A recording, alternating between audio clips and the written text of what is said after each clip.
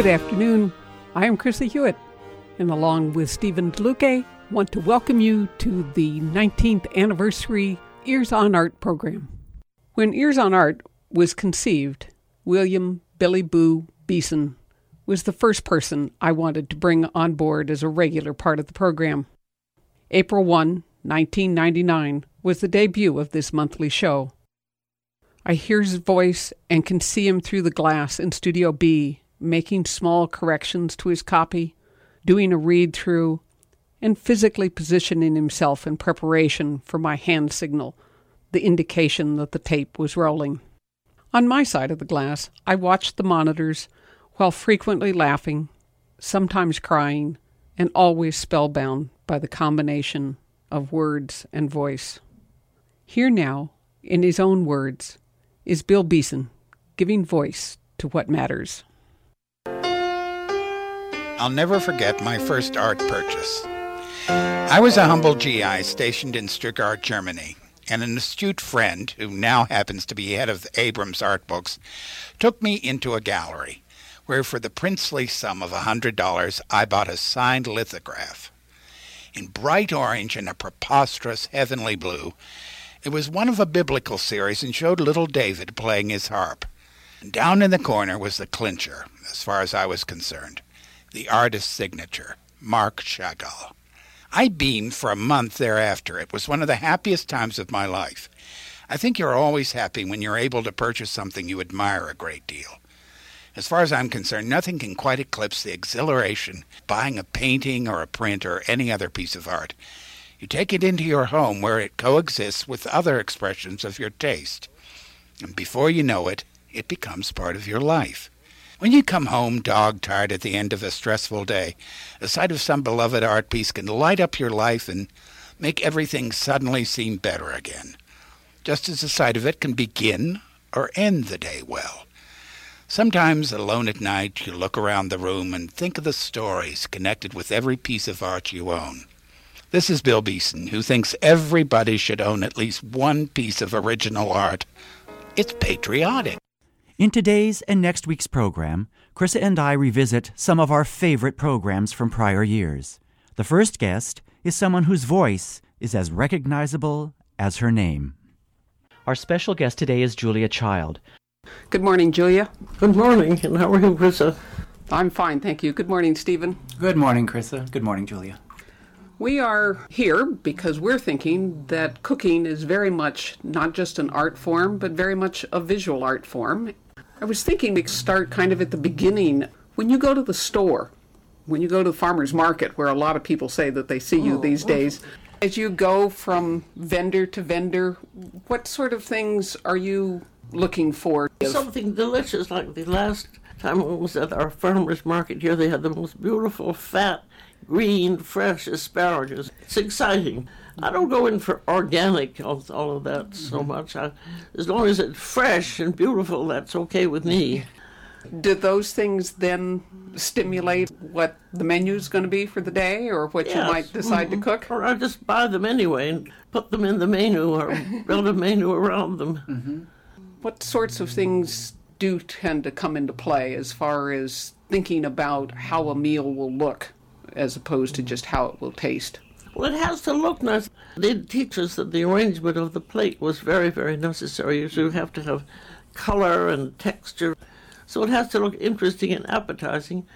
And it must look like food. I think sometimes things are arranged so it looks like kind of a flower arrangement or something like that. It doesn't look edible.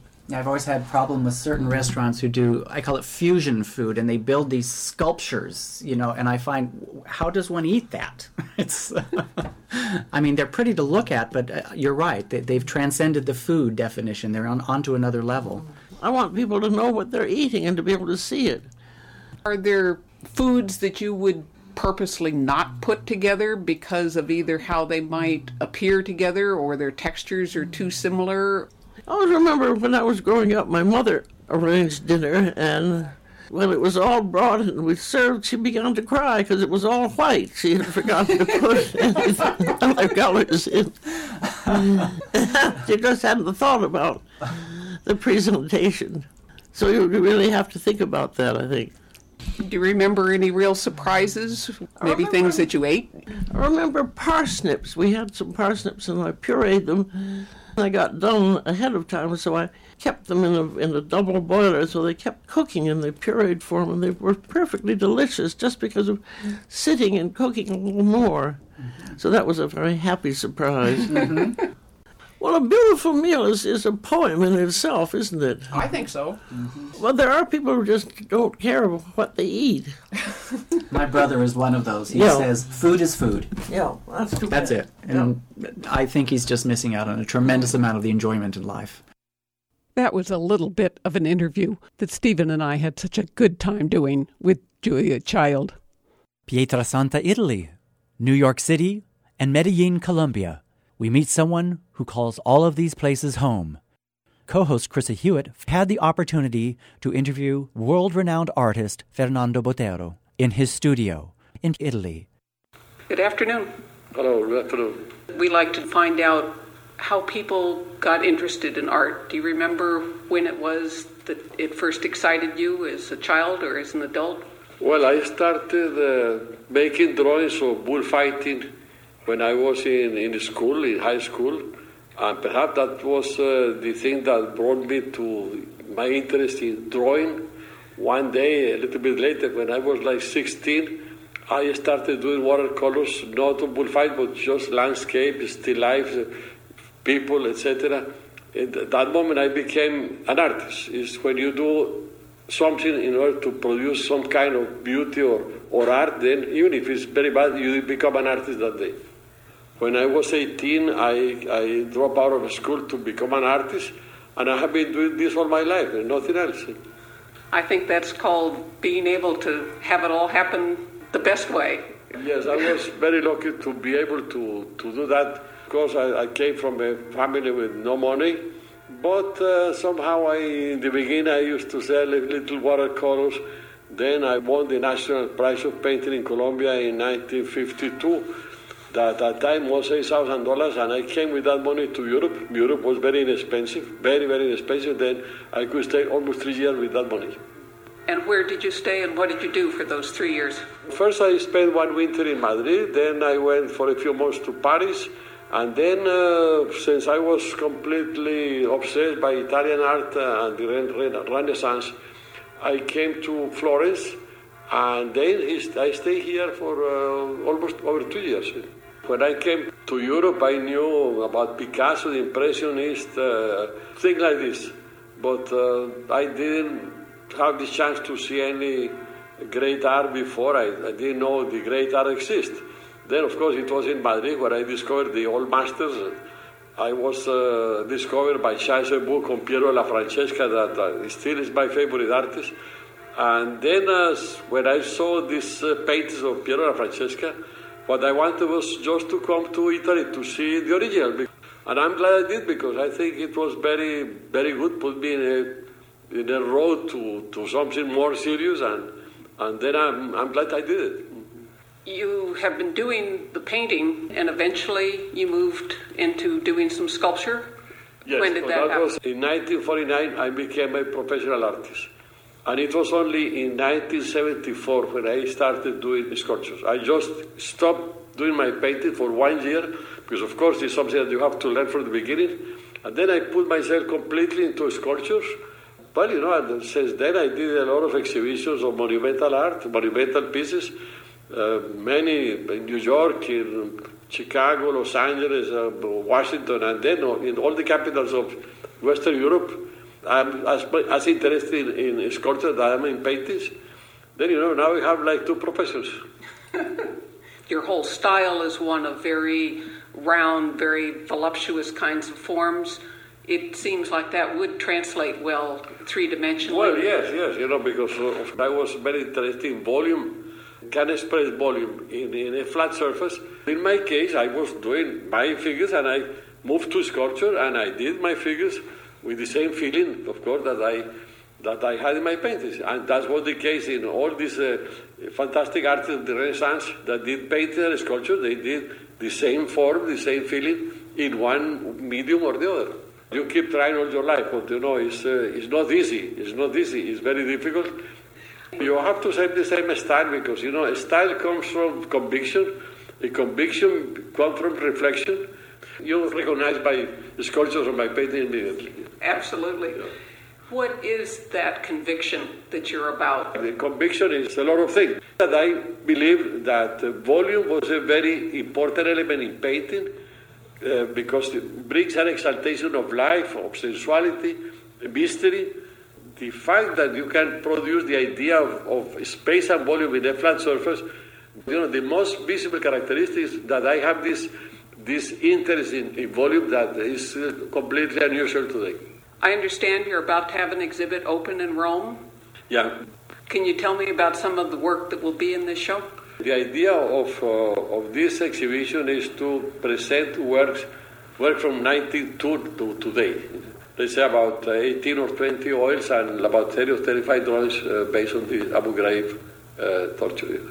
Is it often with your work that you find that you're responding to events and things of the time, or is this kind of unusual? Well, two things that has impressed me lately is the violence of my country, Colombia. I did like 80 paintings and drawings that I donated to the National Museum in Colombia. Of course, I was very impressed. It's my country that I love so much. But it's not that I'm going to become the painter of disasters, of catastrophes or anything. No. Well, your work certainly has been seen all over the world.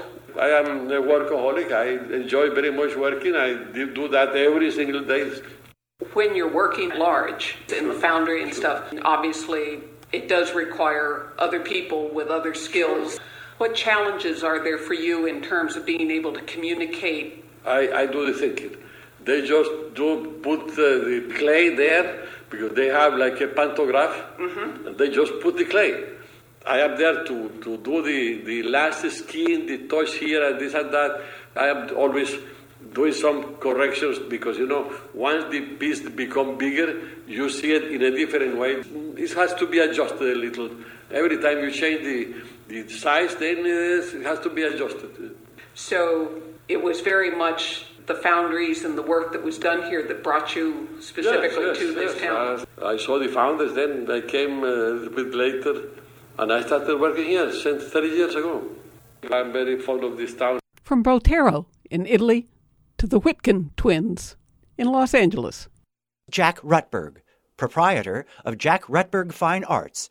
We have become so jaded in this age of film, cinema, computer, that we have forgotten how to look. Jack currently has a show titled Twin Visions, which, for the first time together, shows the works of identical twins Jerome Whitkin and Joel Peter Whitkin. Both brothers are internationally renowned in their respective disciplines. This is Stephen DeLuque, and I am here with my co-host, Chrissa Hewitt. Say hello. Hello. And we are actually back at the Jack Rutberg Gallery to do an interview with your honored guest. This is a particularly special and historic occasion to bring these remarkable two visionaries, identical twins, united here in L.A. for the very first time. And that's remarkable. And how did you accomplish this? Wishing. And I'm going to point out here that Jerome is a painter and Joel Peter is a photographer. I understood that when you were younger, you just took separate paths in creativity and life. So what was the impetus to reunite you? This is Jerome Whitkin. My brother talked about family, the need to have this show. I think it's time, after 6 decades of putting it together and saying these two people survived their desires and put together a body of work that had to be seen together. And Joel, how about you? Well, I was always interested not in drawing and painting as Jerry was, but in observing the world to basically see where or how I could fit into it and what I observed and what I wanted to make permanent. Photography, to me, made the best kind of sense because it's closer to, let's say, objective reality. But I didn't really fully accept that. What I wanted to do was change the reality in a way that I enjoyed and I was challenged by. Most of what's out there, I'm not a street photographer, obviously. I stage the work, and usually it's inside. And I rather bring the world to my studio than myself into the world. It's true what Jerry said about 6 decades. It does take a lot of courage and determination and will to keep going under very, very strange circumstances, personal and also social. But I think that this particular grouping of both our works is very, very elegant, beautifully hung, beautifully lit. This is an incredible gallery. I'd like to say something that adds to Joel. When he said staging the work, staging the interest, our mother, who was a very gregarious, different kind of woman. I mean, she wasn't living up to the standard predictableness of kids with their mother and all that. And she would take us to boxing matches. She would take us to actually a lot of Broadway shows and even off-Broadway shows.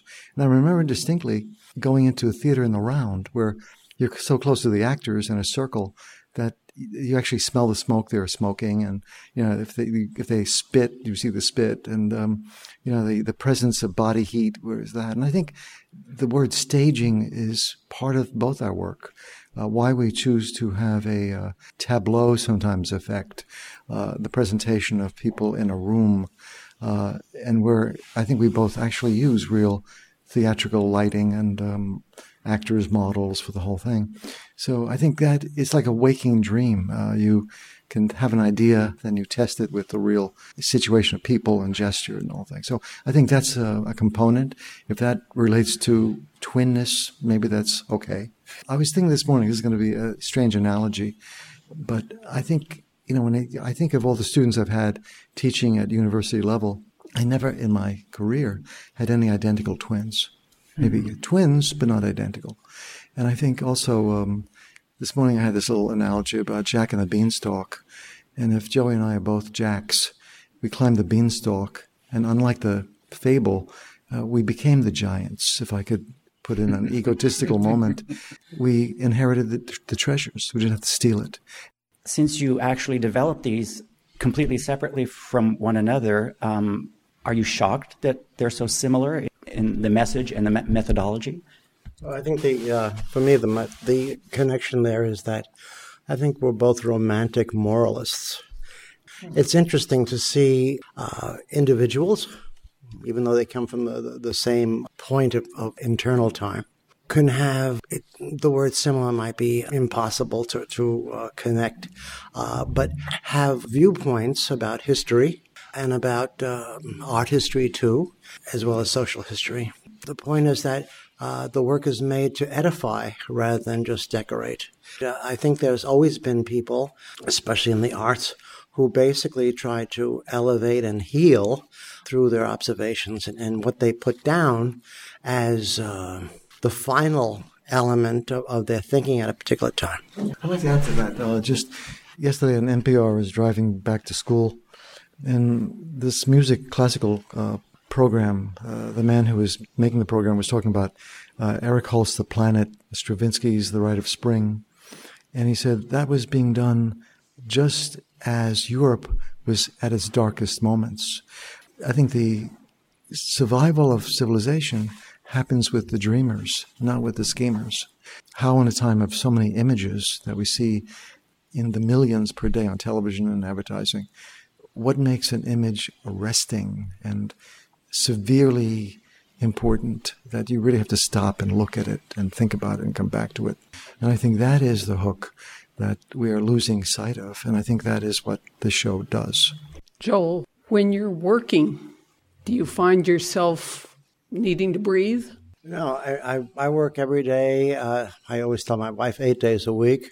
I'm challenged by it. I get up in the morning and I'm ready to go. I get up about 6 and I make breakfast for Barbara and myself. And I go to the gym and I come back and we check email and then I go to work. It's compelling. It's not addictive.